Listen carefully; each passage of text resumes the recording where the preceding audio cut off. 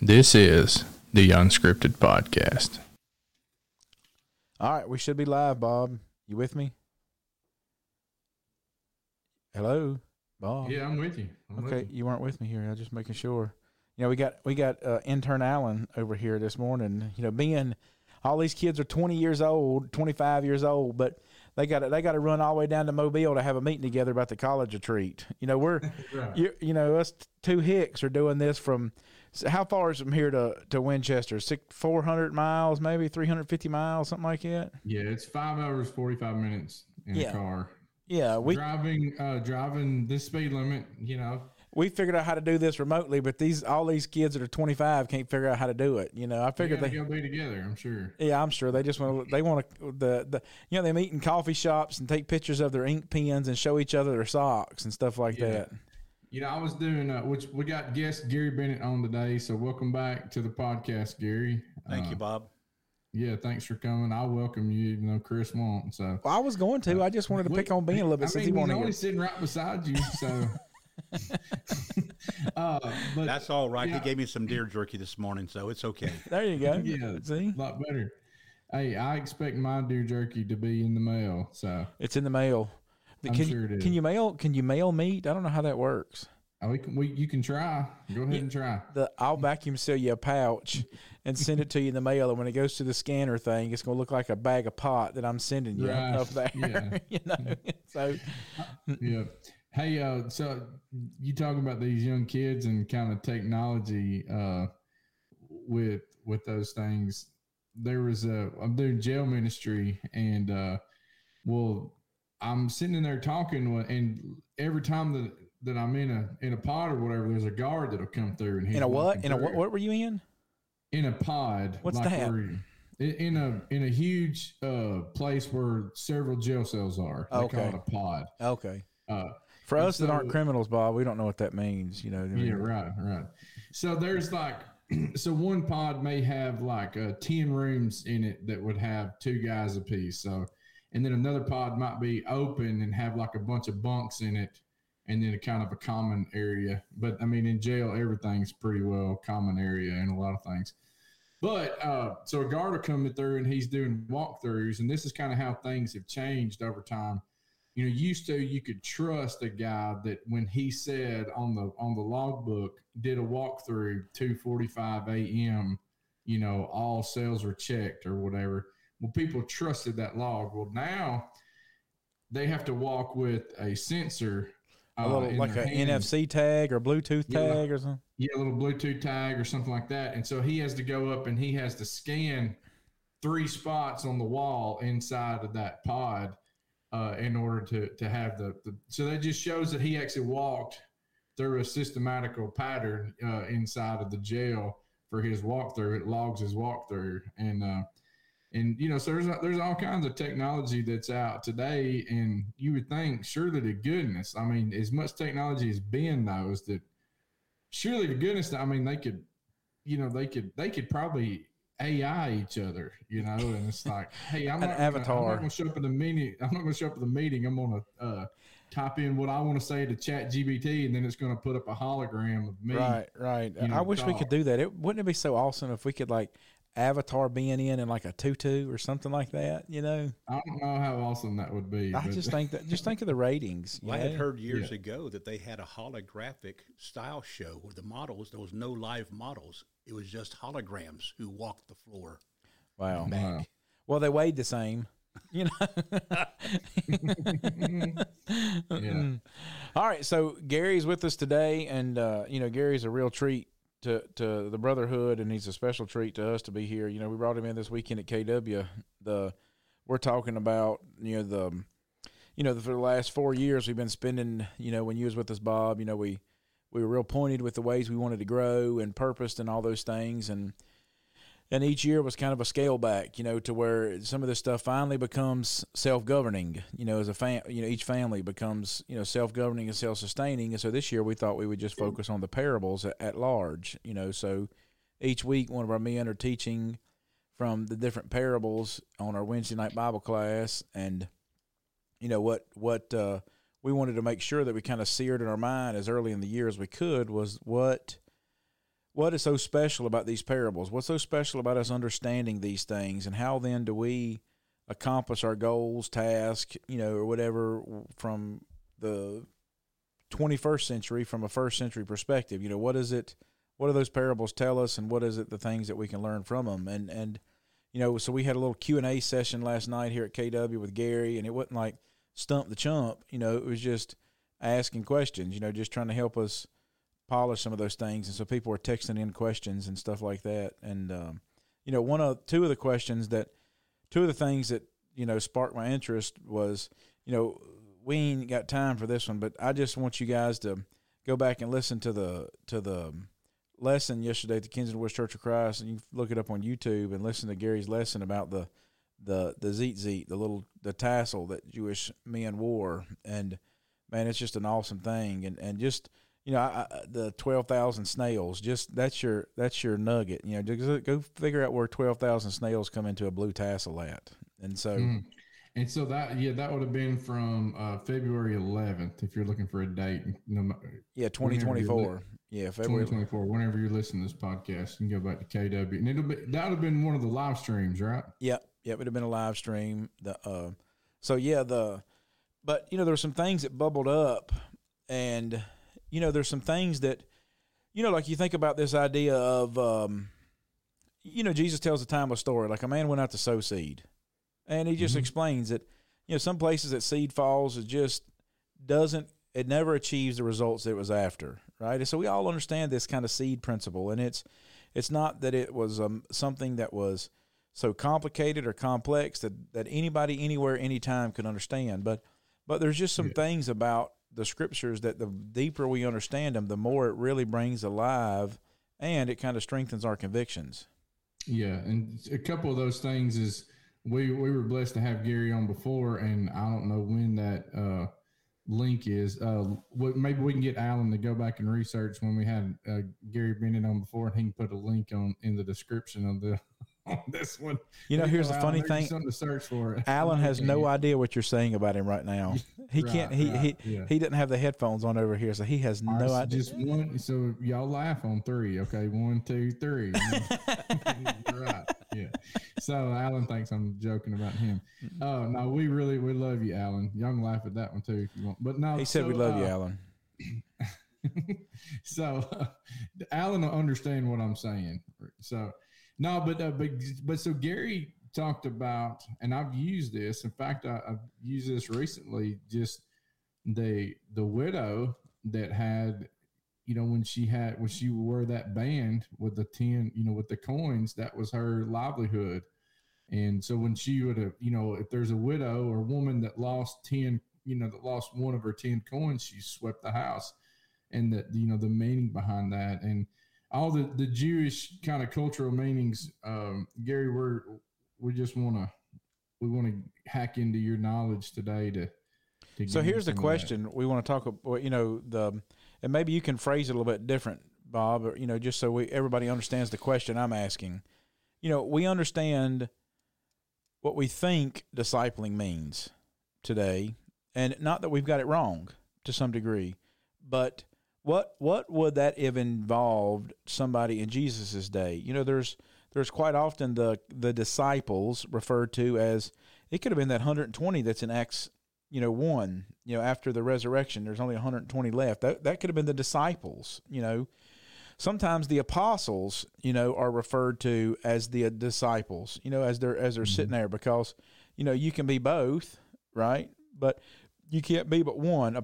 Apostles was a different scenario. So, maybe help us understand, the idea of disciple. Where did it come from? Because, there's a lot of things in the Old Testament that just aren't in the New Testament. There's a lot of words we use: rabbi, Sabbath day's journey. All these are New Testament, intertestamental period constructs. The period after 2 Chronicles and Malachi was written to the coming of the Messiah. The birth of Jesus. Right. When they begin to write his story, then there's words that kind of bubble up in the first, the New Testament that aren't there. So disciple is one of those words that kind of is a New Testament construct. Now, the principle, as of discipling, of course, it's an age-old tradition, right? But it was something specific in their day. What would it have meant? And where did it come from?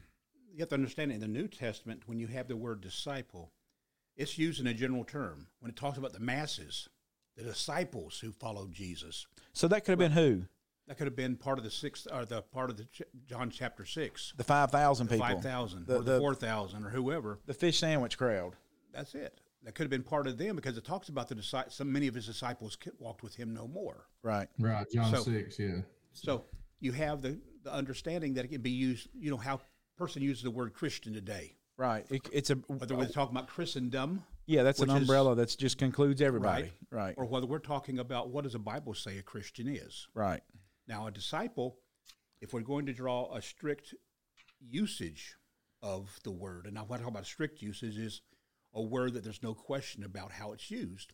A disciple was one who came to the rabbi, a person who'd come to the rabbi and offer and desire to follow after him. Now, one of the things you have to remember, and this is, I think I shared this with y'all yesterday, that in the first century, rabbis were traveling itinerant teachers. They would go from place to place. They were not wealthy by any means. They were very poor. So was that respectable, or was it because like I think about some of these things, like I was reading Colossians 2 early this morning, and Paul was talking about because I want to interrupt you on that a little bit, if that's okay. Yes, sir. Whether you want him to or not, he's going to. like when somebody says, "I'm sorry," I hate to interrupt. They're like, "No, sorry.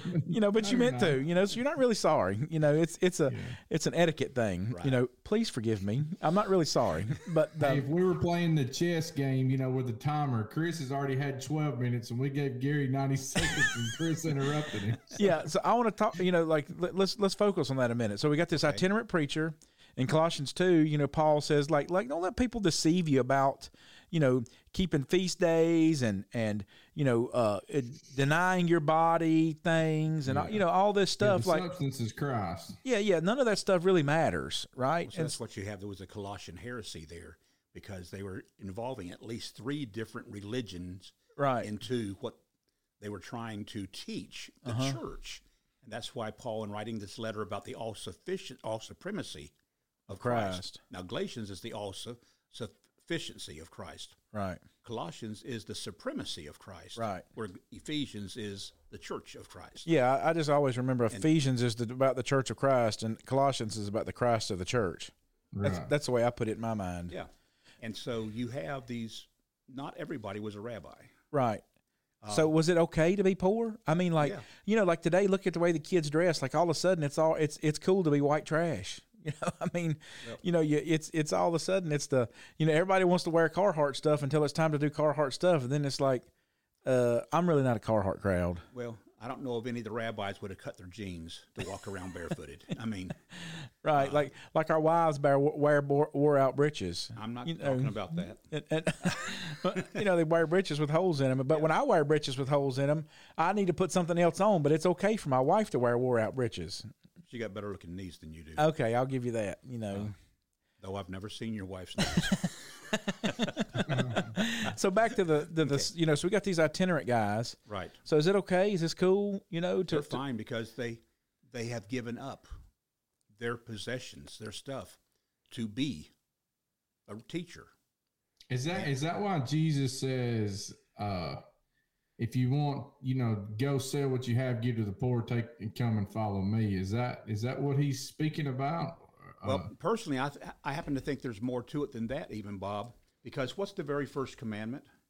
To love the Lord your God with all your heart, soul, mind, and strength. Right. Okay. Right. Here's this young man has said, I've done all this from my youth up. And Jesus says, okay, go sell all you have, get rid of it.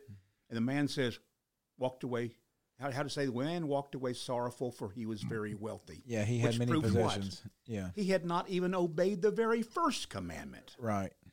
And so, everything we have, we talked about this, I think it was today or yesterday, that everything we possess belongs to God. Right. It's just in our stewardship. And we're supposed to be good stewards. Right. But if wise is the man who recognizes that all good gifts come from God. Right. And it's not of our own doing or merit. Right. On my prayer list in the front of my Bible, or my prayer list I have here, underneath things for which I'm thankful, my last thing is my stuff. Because I wouldn't have been smart enough to get that on my own. Right. It was by God's grace. So an itinerant or a rabbi. Itinerant means, just for traveling around, going different places. Right. Remember, a rabbi's number one purpose is to further his teaching, to get followers to further his message. So this is a construct of many hand-me-downs then. Right. Right? So in the way you painted the picture, it's almost like some guy just decides, you know what, I think I'm going to do this, right? But that's not the way it would have worked. No, as a matter of fact, there's a great distinction shown. If you remember Jesus on the Sermon on the Mount, you remember the last part of chapter 7? And the people were astounded at his teaching, for he taught as one having authority and not as the scribes or the Pharisees. Mm-hmm. Okay, the practice was to become a rabbi, to make disciples. A disciple, when he had grown to maturity and had his rabbi's confidence, the rabbi would ordain, that's a modern word, but it's set in place, give him a rashut and a charge. A rashut would be like an ordination certificate. Yeah, like Bob's dog over there's got pedigree papers. There you I go. reckon you ain't got a mutt, do you, Bob? No, he's full-blooded German Shepherd. So it's pedigree. And he's got the teeth to prove it. But the thing is, then when that person would go out and teach, he would teach and appeal. He would say these things and then appeal according to Rabbi Chris, who was taught by Rabbi Bob, who was taught by Rabbi Gamaliel. That sounds a lot more official. Paul gives the credentials to learn at the feet of Gamaliel, right? That's right. That would have credentialized him. That's right, and that adds credibility. So where did this come from? I mean, this is a New Testament thing, but where did this originate? So you got all of a sudden this rabbinical priesthood, that we're going to pedigree as essential. Like Bob's dog Bear, you can look up. I've had a couple of AKC dogs, and it would give their, what do you go back 3 generations on them, Bob, or something like that? Ain't that what you do? I don't know. But either way, you can't just declare it to be AKC. There's got to be some kind of way, that you can go backwards and know. And so where was the evolution of this from? How did we get here? Where we're at? Well, I don't know where it began. Mm-hmm. I do know that we find that there are rabbis teaching at least 200 years before Jesus. And that's just when we started, we found the records for it. That's right. But they just kind of come on the scene in those records. It's not like, there's an easing into the water, so to speak. When we start reading about those in historical record, they come on the scene as if it's already happening. Just like if we started talking about cars, right? We were just going to start writing about cars. We would write about them. We wouldn't even worry about the history of the car. Yeah, the beginning of, we wouldn't be talking about Henry Ford and the Model T. Yeah, we would just, say, I'm gonna go in my car and start driving. Exactly. Yeah. Well, and pull your mic a little closer to you if you don't mind. A lot of these things take place, have their beginnings in that Persian period or the intertestamental period, where the priest having the authority given to him. If you remember, that the priest was given the authority of how's it say in Ezra? He had even had the power of life and death, right, as well as sitting in charge of these things like that and setting people over that. Mm-hmm. So you have, and again, back then, even you have the beginning of the usage great one, mm-hmm, or Ravi or rabbi, mm-hmm, at the time. Is by the time of Christ has come primarily mean great teacher, mm-hmm, or insightful teacher that's given there. Mm-hmm. So where it began, I have not found. Mm-hmm. We do find that there are disciples of people at least 200 years before Christ being referred to. Mm-hmm.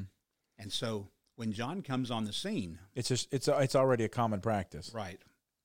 But not everybody was recognized as being a rabbi. So let's use John for example. Okay. John kind of steps on the landscape, and John's there. He's Jesus' cousin, half cousin, however you want to say it, but he's his cousin. John the Immerser. Yeah, John the Immerser. And so John steps on the scene, and, he becomes this rock star prophet to Israel again. All of a sudden there's a prophet, and he starts amassing disciples. And he's considered to be by many Elijah because he came in the style of Elijah, the fiery preacher. Yeah. As a matter of fact, I had a Bible study with a guy last week, and we were discussing this very thing, because, was John Elijah? Well, yes, but no, right? And that's why you see that, like in Matthew 16, I suppose, verse 13, it says, "Come to the coast of Caesarea Philippi, begin to ask his disciples, whom do men say that I, the Son of Man, am?" Right. Some say Elijah, John the Baptist, Jeremiah, or one of the prophets. Right. Those three guys are kind of like their MVP prophets at this point. Elijah, the 2 Kings 18, is that where where the prophets of Baal and raining fire down, and Jeremiah is the weeping prophet, that heralds this great message of the remnant and the new covenant and all that stuff. And then here's John that comes on the scene, and he kind of embodies Elijah, and Elijah never dies. Well, you also have to remember that the first century Jewish people were anticipating. Now, you already know your intertestamental issues, that you have no king of the descendants of David on the throne. Right. After Zerubbabel, it goes out. Right. You have an appointed priest by Rome at this point. Then high priest, yes. Yeah, high priest, right. Who's bought the position. Right. And it's a political position at this point. It's not a religious position. While in some capacities, yes, but it's not an ordained by God thing at this point. Right. And so you have, by this time, you have the position. By this time, you have the position not only of the priest, but you have the prophet coming on. There's not been a prophet. Josephus says there had not been any word from God for hundreds of years.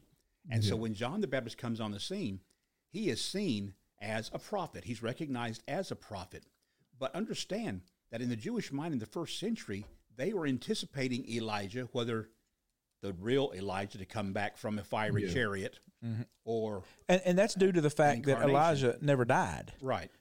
So that's why Melchizedek is used, right? That you're a priest forever after the order of Melchizedek, without beginning and end. That's right. The scriptures don't write Melchizedek out of the story. Like they don't really write Elijah out of the story in the sense of like Samuel breathed his last. David breathed his last and went the way of all the world. All those things. Elijah, so Elijah is depicted as this guy that's going to reincarnate to some degree. And they are expecting Elijah to come back as if I can say, like a general. Right. Just come back and set in order and make straight the way, and he is going to vacate Rome out of Israel. The forerunner. He's a forerunner. And that... And Malachi, Malachi says that, and arguably, Malachi we know is the last book of the canonization, there in the Old Testament, but kind of those last words in the book of Malachi, they pretty much say those things. Behold, I will send you Elijah the prophet before the coming of the great and dreadful day of the Lord, and he will turn the hearts of the father and the children, and the hearts of the children to their fathers, lest I come and strike the earth with a curse.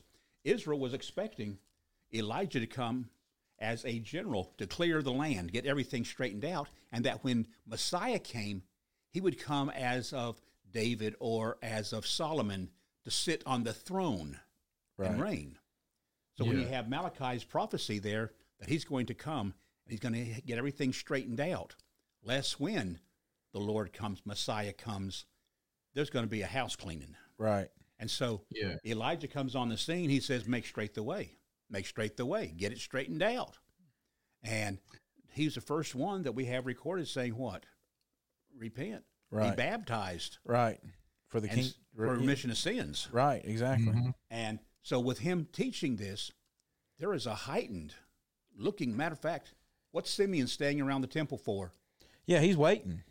What's Anna doing Same around thing. the temple? Bird dogging. Yeah, so the prophetess, and people are expecting Messiah to show up on the scene. They knew that during the Roman Empire it was going to come. I mean, Daniel 2. That's this prophet. Yeah, exactly. It's not like this stumped them. You know what I mean? It's not like they're like, well, and here's something that is, like we agree.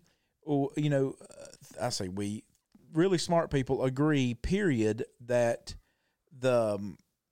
those kingdoms represented in Daniel 2, that there's no disparity there. You understand what I'm? There's no doubt. It explains it itself, and it's revealed itself. So. Yeah, and so like even theologically, even though we would disagree with a lot of people on theology, almost everybody agrees that the Romans were the last one, the iron and clay there that Daniel mentions in 244 in the days of these kings, and so they knew.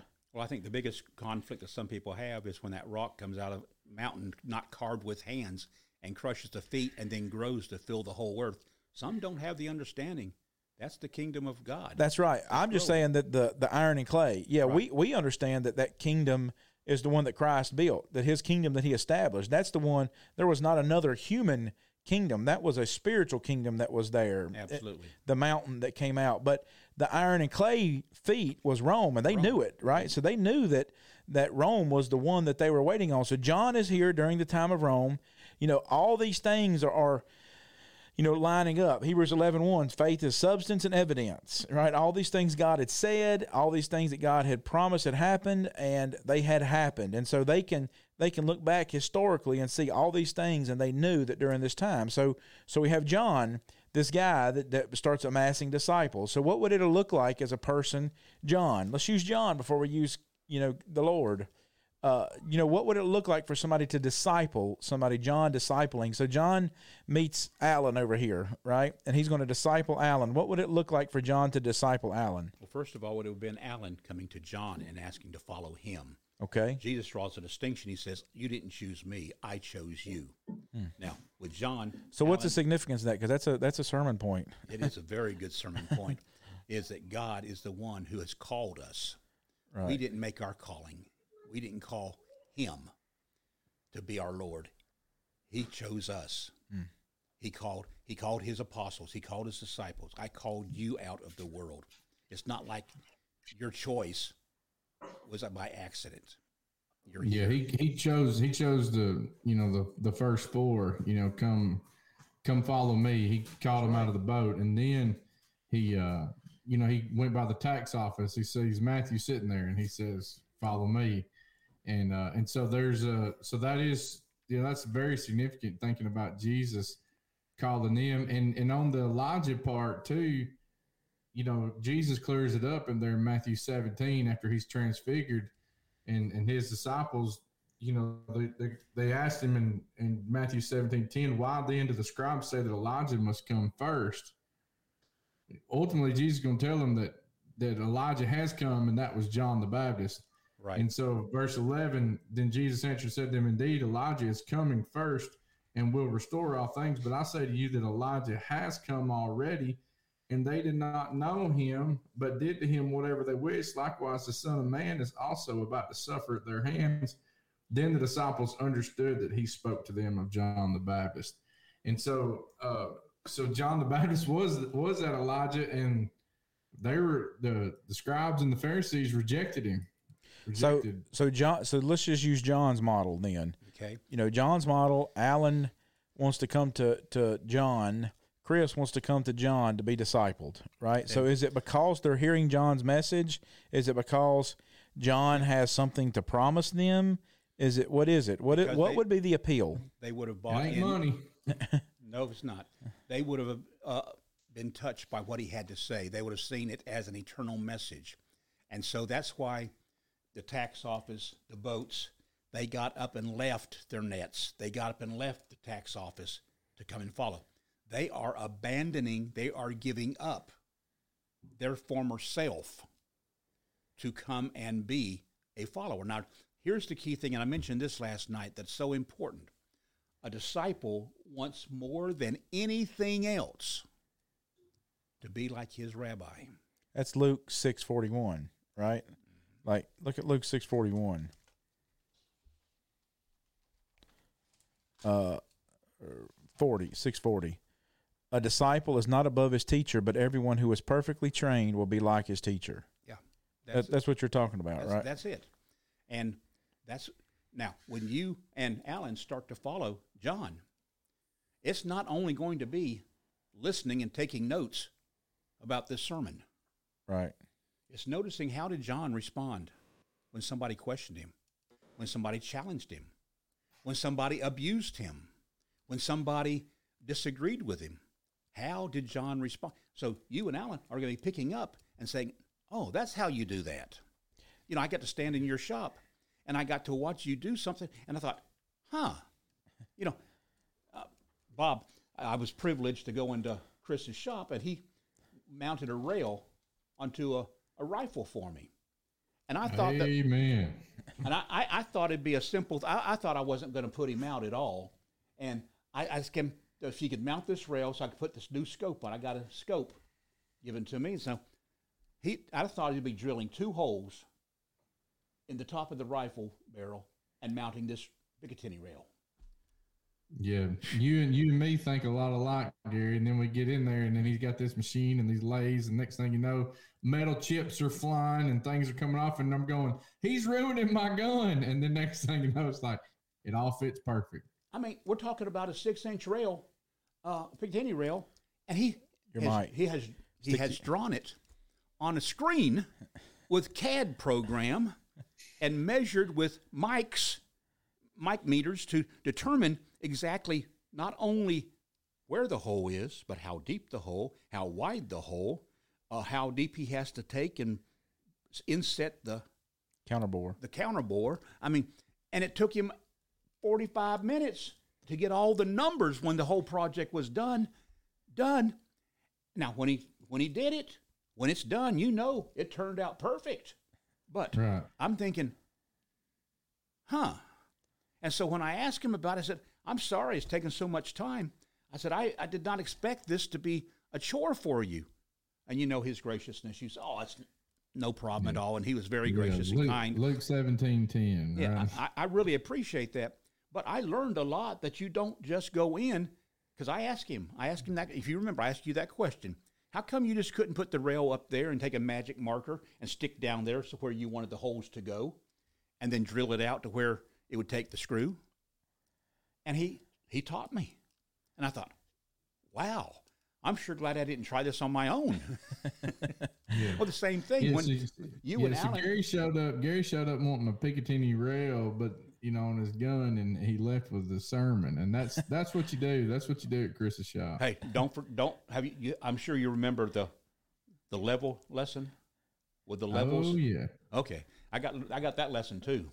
And so yeah, don't well, I just took your, Bob, I've said it once, I've said it 1,000 times. You taught me, you pour into people when you're with them, and then you pour out when you're not. So while Gary's with me, we just pour into each other, and right? I appreciate it. I do appreciate it so much. And so it's not a hard thing, for me to spend hours and hours working on it. But it's because also I love doing it, right? And so it's not a hard thing for me to do that because I love it. And so is this, when we go back to this John thing, well, you and Alan walking with John, you are sucking up all of who he is, what he's, not only what the sermon was like.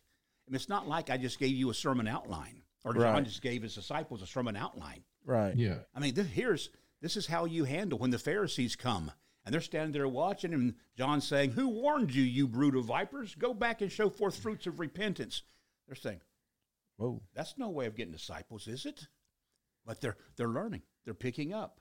Yeah, and so not only learning the answers, but learning how to answer, learning the context, learning Jesus or John's compassion or lack of compassion, or where is he drawing lines at?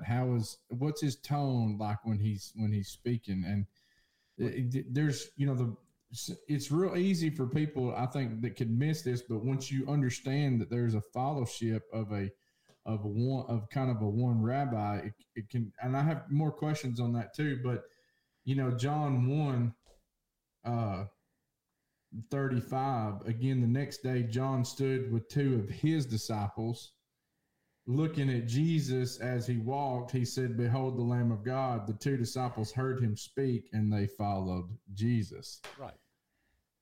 That's interesting. So those guys would have transitioned from following John. Well, John had already told him, "I must decrease and he must increase." Well, yeah, he's going to say that in John 3:30. Well, so by the time you get to John 13, Jesus says, "What's that? Love one another. By this, Right. all men will know. A new commandment I give unto you, that you love one another. And by this, all men will know you're my disciples, that you have loved one another. How do we love one another? As I have loved you. John chapter 13, when he's in the upper room. And he says, if I, your Lord and Master, have washed your feet, so ought you to wash one another. It's not just teaching doctrine. It's talking. I've given you an example that you should follow. That's right. And so how do you serve? How do you, like you're doing here at KW, you're taking and helping people not only know, hear, confess, repent, and be baptized and live faithful, you're helping them to say, now how do you teach somebody? It's what Paul was saying in 2 Timothy chapter 2, verse 1 and 2. When Paul told the young evangelist Timothy, be thou therefore strong in the faith, my son, and the things which thou hast heard from me in the presence of many witnesses, commit thou unto faithful people who will be able to teach others also. And so, so that brings my question is, okay, if you're going to commit things to faithful men who are able to teach also, that means technically they would be considered a teacher, right? Well, doesn't the Holy Spirit say by this time ye ought to be teachers in 2 places of the New Testament? Yeah. So let's clarify that because there's a spot where Jesus says, and this is what people will say to me, guys like me and Chris, who we're trying to get people to teach the gospel, and they'll say, well, doesn't Jesus say, let not call no one your what? Your teacher. Right. And so for you have one who's your teacher. And so let me kind of give you some context, and then Gary, maybe you can help us. Maybe you can come and help us with, with the context. So I think it's in Matthew 23. Yeah, Matthew 23. So that's a pretty rough chapter too. Oh yeah, he's been eating lunch, so to speak, eating people's. Jesus has been chewing tail. 7 woes there, isn't it? Yeah. Woe do you describe the Pharisee? So 23:8. He's right in the middle of this. There's going to be some woes after this. Verse 6. So people who we love right now that find it a challenge as being a servant of God, they find it a challenge to whenever Chris comes and talks to somebody at KW and he's like, come on, why don't you help me teach this, or why don't you learn how to teach? And then they're like, well, and I'm not saying any specific thing, I'm just saying that we hear sometimes from people, they're saying, hey, not many of you should be called teachers, because here's what Jesus said. So Jesus is chewing tail in the middle of this, but verse 6, he says they love the best places at the feast, the best seats in the synagogues. Verse 7, greetings in the marketplaces, and to be called by men, Rabbi, Rabbi. But you do not be called Rabbi, for one is your teacher, the Christ, and you are all brethren. Do not call anyone on earth your father, for one is your father, he is in heaven. Verse 10, and do not be called teachers, for one is your teacher, the Christ. So can you help us kind of clarify to New Testament Christians today, why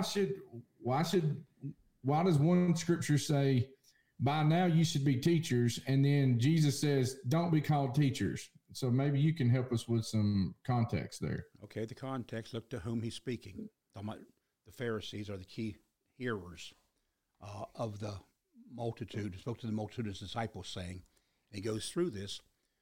Look at the word. Let's start with the word rabbi. Word rabbi is actually 2 words that come. The word rav, we find this being used 200 years before the time of Christ.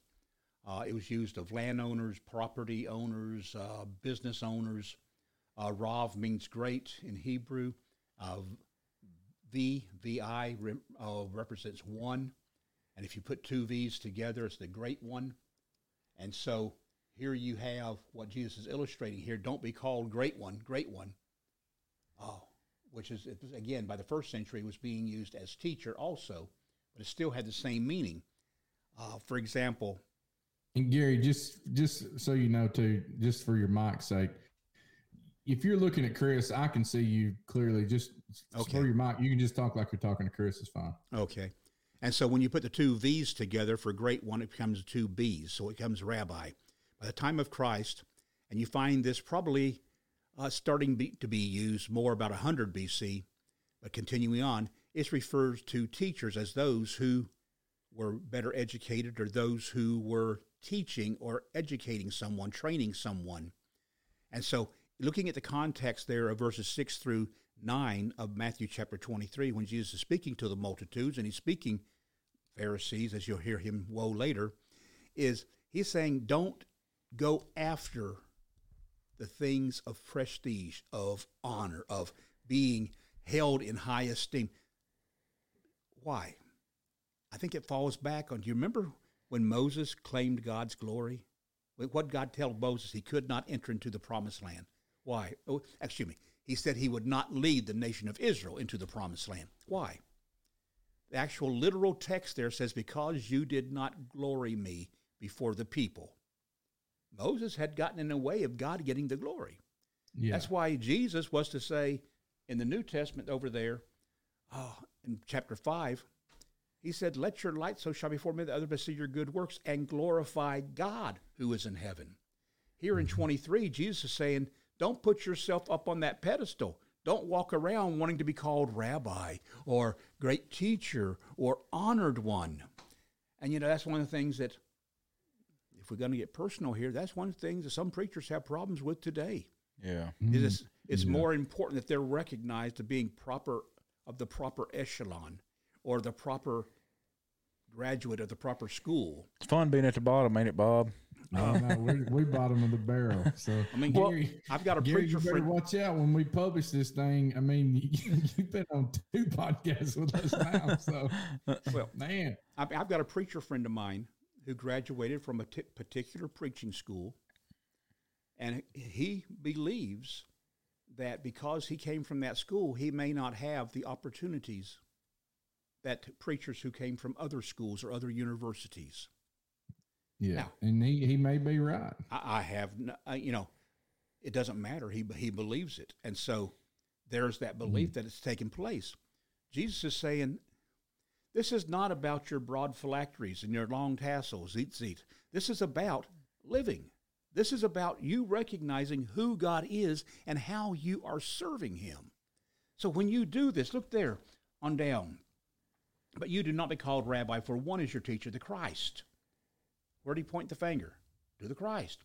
And you are all brethren. Do not call anybody on earth your father. Is he saying you have to use the word daddy and not father when you're looking up at your papa? No, I don't think so.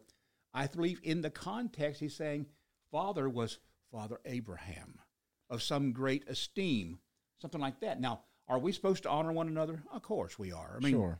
Honor those to whom honor is given. It's scriptural. So, that's right. But we don't walk around trying to get our affirmation from the world. Well, he says in verse 11, but he says if you want to know who the best one is he's going to be your servant. So there's that brings up a question for me. You're all brethren. So what were the relationship between the disciples? Like, I'm sorry. Let me apologize, Bob, formally. Forgive me because I'm sorry. He's not. What was it? Yes, it was one day last week. I was up one of them stupid early mornings, and I was studying something, and I fired off a text message, and I didn't realize it was probably 4:30 or 5 o'clock in the morning when I asked a Bible question to Bob, to get his opinion on it, and so, I wanted his help with something, I want him to help me, kind of work through this in my mind here on something. And so what would have been the relationship? I have confidence in Bob, I've spent, several years with Bob here, I love him and I know he loves the truth. And even if we might not agree, and I'm not saying I didn't agree with what you said, Bob. I'm just saying that even though we might not agree all the time, we agree that we want to know the truth. That's what we agree on, is that we want to grow in whatever the scenario is. And so we both might still be wrong, right? But the disciples, first of all, were human. You have a zealot there. You have a tax collector there. Mm-hmm. Then you have other disciples who are maybe more in tune with mainstream Judaism, than like those who? two. You mean like the fisherman guys? You mean the average Joe? Is that what The you're saying? average Joes. But see, tax collectors would have been outcast. Yeah, they should be. Not only the tax collector, but then you have the zealot. Simon the Zealot, right? Right. He would have been more of a radical type of a individual. Mm-hmm. But I think we get it. Anti-government, right? Really, especially the Sakari. But one of the things you have, It's an election year, guys. but one of the things you have, there's problems between the disciples. You remember, even on the way to the upper room, they are arguing which one among them are the greatest. Right. And so when you come to chapter 13, now here's a little short sermon if you want to real quick. Oh yeah, he goes to wash their feet. In right? before you even get to there, turn over there. I want you to look at first 3 verses Of That John is- 13? John 13. That is so powerful because I think it's really. Come on, if I can find my It's after over here. It's after Luke. After Gary. oh, good. Thank you. Before Acts. And notice here.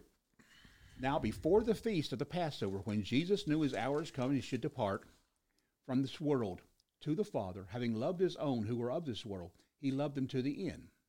Your mic, Gary. You're getting away from your mic again. Okay. 3 things, 3 attitudes of serving, if you will, that Jesus was able to love and show humility and self-sacrificing. But why? He knew who he was. He'd come from the Father. He knew where he was from, and he knew where he was going. And so those 3 things. Verse 3. Read those things. Okay. His hour had come, he should depart from this world to the Father. He knew where he was going. Having loved his own who are of this world, he loved them to the end. And at the end, the devil, okay, we've already got verse 2 there.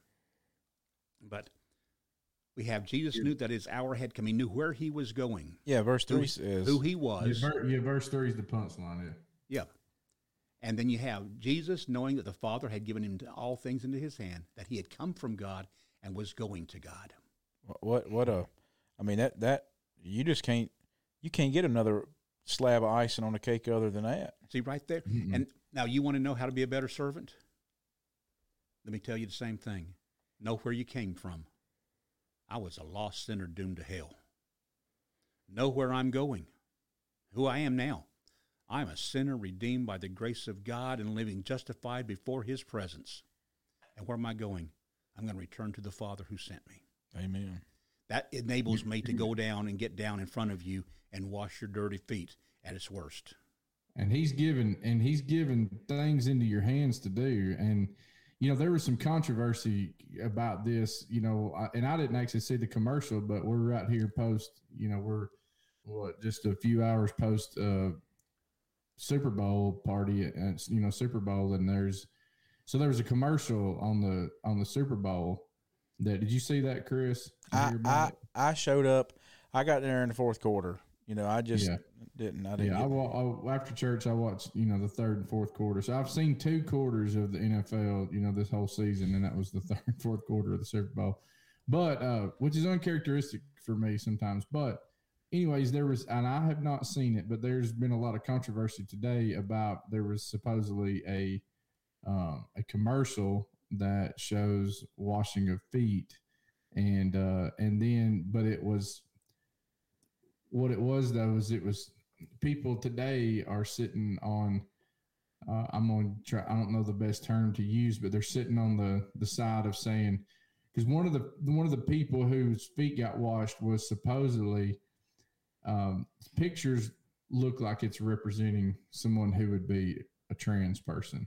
Mm-hmm. And so Jesus is washing. And so the question is was this an agenda that says Jesus is just going to wash anybody's feet no matter what, and they're in God's house, or do we see that salvation is open to anyone? And so I would say that the commercial is open interpretation. I'm not actually seeing the commercial itself myself, but there's some challenges with Judas, but all these guys are going to walk away from Jesus. And but today we know the truth is that, and then this goes back to what your question was, is what did people define as Christianity, and then what does the Bible say that you need to do to become a Christian, and what is a Christian themselves? And so this, anyways, I thought that was interesting that you brought up about washing the feet. And then there's some controversy today, on 2/12/24 about this exact subject of washing feet. Well, and when Jesus uses this credential, he doesn't say that, some of our religious friends, they make this a religious practice, that this is a binding religious practice in the sense of, I'm from the hills of Virginia, and, it was very common, some people in my family went to a particular denomination, and this was a very common practice in their denomination that they would do these foot washings. My grandfather preached at a church like that, and I remember being at his church and getting ready for evening service, and they were going to have a feet washing service. Right. But then I saw my granny sitting on the edge of the tub scrubbing her feet before service. Right. It's like you go to the dentist, you brush your teeth. So I asked her, I said, what are you doing? She said, we're having a feet washing service. I said, then why are you washing them now? She said, I don't want my feet to stink. I said, as I read on down, Peter says, give me a full bath. And Jesus says, you don't need a full bath. It's only your feet that's dirty. Right. So, there's a whole lesson right there, too. Yeah, and he tells them that I've left this for you as an example. So that might mean we have to wash the tranny's feet, right? There may come a time where you got to wash some tranny's feet, right, Bob? You do good unto all men as you have opportunity. But that doesn't necessarily imply that you're accepting of what they're doing. But, Jesus used fish, he used mud, he used every kind of thing you can think of to get people to center their focus on him. And just as I am is not an anthem to tolerance, but it's a plea to higher ground. Amen. Yep. So as you think about this in 1 Corinthians 6, and I don't want to turn away from here, but anybody who may be listening, you guys know 1 Corinthians 6, kind of 6-9 there, that talks about, do you not know that the unrighteous will not inherit the kingdom of God? And he talks about this line of people that all of us could fall into. But you have murderers, you have liars, you have people who are drunkards, you have homosexuals, you have people, and you have thieves, and so you have all these classifications. He says you're not going to inherit the kingdom of God, and he says, and such were some of you, but you were washed, you were sanctified, you were justified in the name of Jesus Christ. And so the idea there in 1 Corinthians 6 is he's telling them, you are the temple of the Holy Spirit. And so and he's going to go into that. And he's like, don't join the Holy Spirit with a harlot.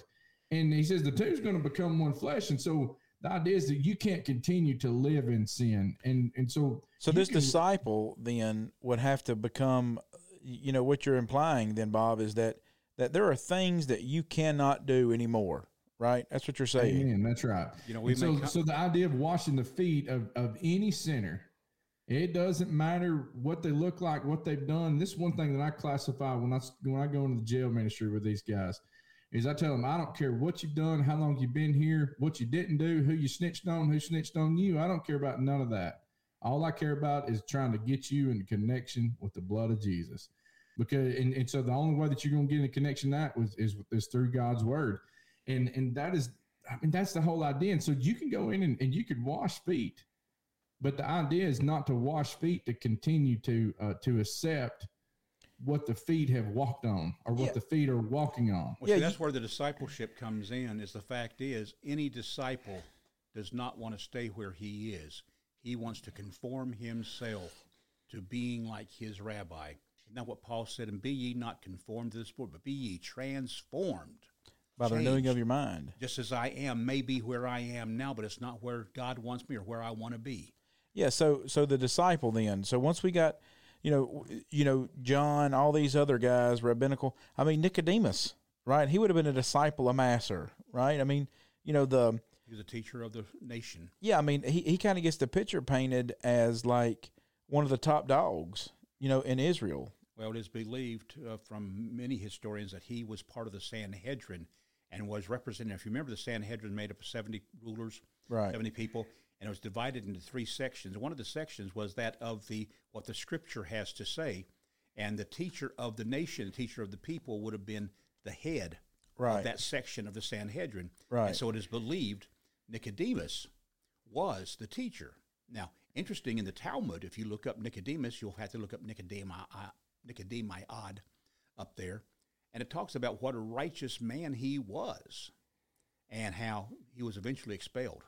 Yeah, well, I mean, you see that he's struggling. In John 3, he's struggling with this, because all of a sudden, Nicodemus has been the guy. Jesus says, like, I'm talking to you about these things, and you're a teacher of Israel. You've missed all the things that God was trying to help you to understand.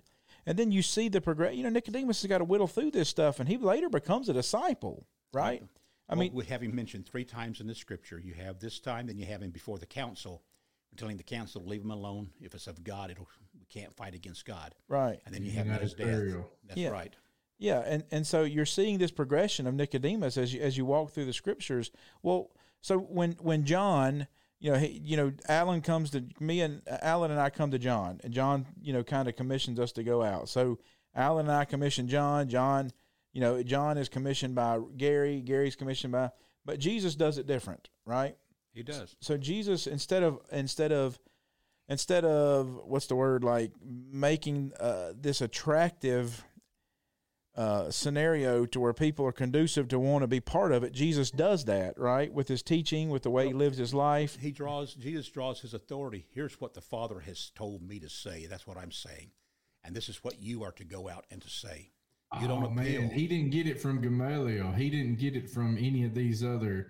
And as you think about that too, that the Apostle Paul, so this kind of goes to mine and your study, Chris, is Paul was credentializing himself to the Galatians as he didn't get it from some other man.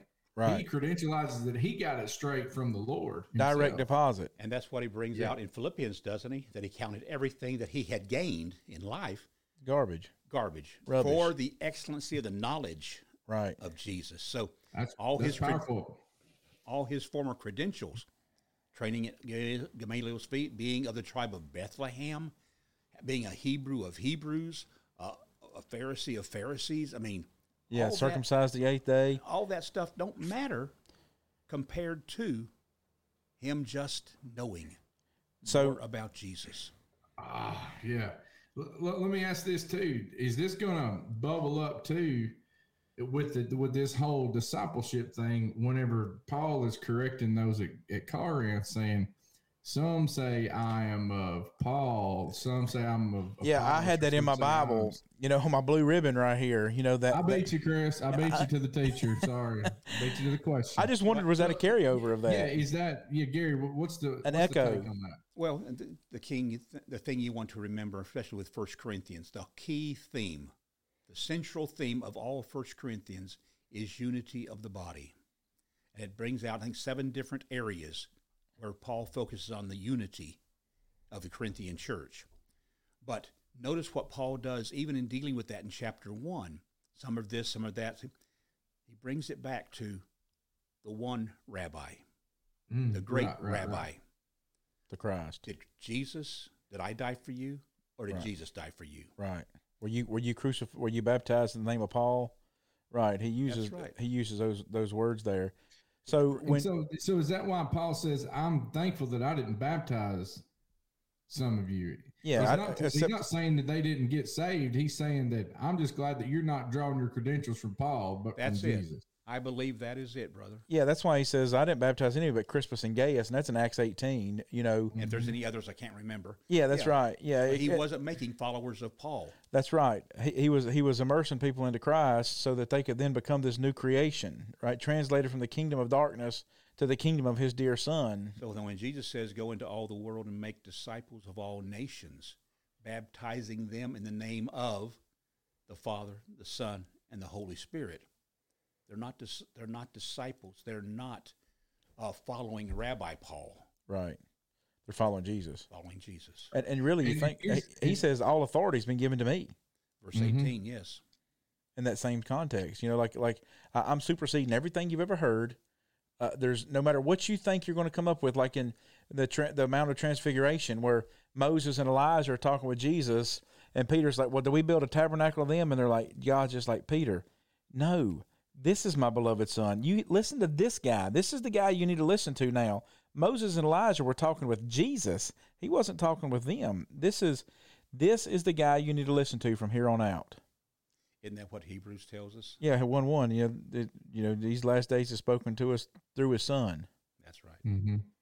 So let me ask this: is that my mind just went blank? I hate it when that happens. But as you think about these passages with Jesus and Paul, when he said, have you ever thought about this? Probably not. When Jesus said, this goes, all the people who think that Jesus is not God, God is not Jesus, who's the Holy Spirit, how does all this put in?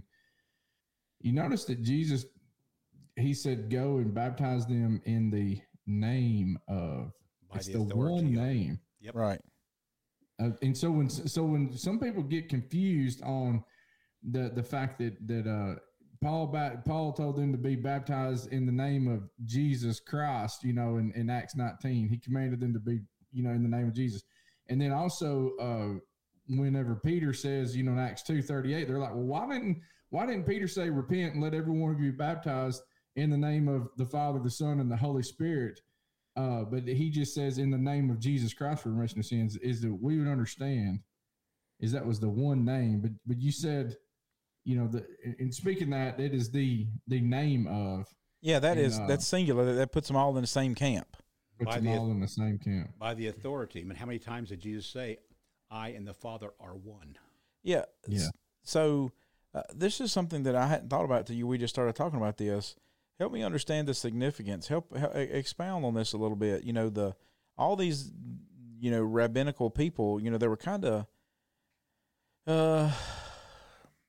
so in modern Christendom, right, there's a lot of appeal to the drama. There's a lot of appeal to the theatrics or whatever, right? Feelings. Feelings, emotions. So a lot of these preachers and stuff like that, they would have been tasked with, to some degree, to be able to stir the emotions of the people in order to have this appealing type of message in some way, whether it was through reason or logic or emotion or whatever, and so that they could then amass followers, right? But you said something I had never thought of before, and I began to think, like Acts 2 and verse 39, and this promises to you and to your children, whomsoever far off, whomever the Lord God may call. 2 Thessalonians 2 and verse 14, Paul says we're called by the gospel. 1 Corinthians chapter 1, he writes to the saints and called which are in Christ Jesus. You can read in Acts 18, 8 and 9, how these people the Corinthians, many having heard and believed and were baptized. You can see that this calling that we get from, Peter says, make your calling and election sure. All those, explain to me then the significance of, is this another way that God is trying to show and illustrate He's bridging? He is the one that's reaching out to us to bridge this relationship that we fractured with sin. See, I'm convinced that there's a teaching out there that is only certain, they have an unconditional election. There's only certain people who are going to be saved, who are called. Everybody else is just going to be hell fodder. Mm-hmm. And I think that the stressing there, that when Jesus says, as we talked earlier, Bob, that I called you. We have all those verses that you just referenced, that God calls us, and we're told to make our election and calling sure. Then that means we are to respond to that calling. Now, I know there are some people who talk about a supernatural, I heard a bird in my ear who told me, you're called to go do this. But the Scripture, and if you look at the Word, the Scripture is what calls us. Right. That's how God calls people today. Right. If you want to become a Christian, you're listening to this podcast, and you're not a child of God, then the Word of God calls you, Jesus calls you, God calls you through His Word. There's no other way to get to God but through His Son, Jesus. And how do we know more about Jesus? That's that pertaining to life and godliness Peter speaks of. 2 Peter it's 1:3. Through true knowledge of Him. How do we get that true knowledge? By no other way than His Word.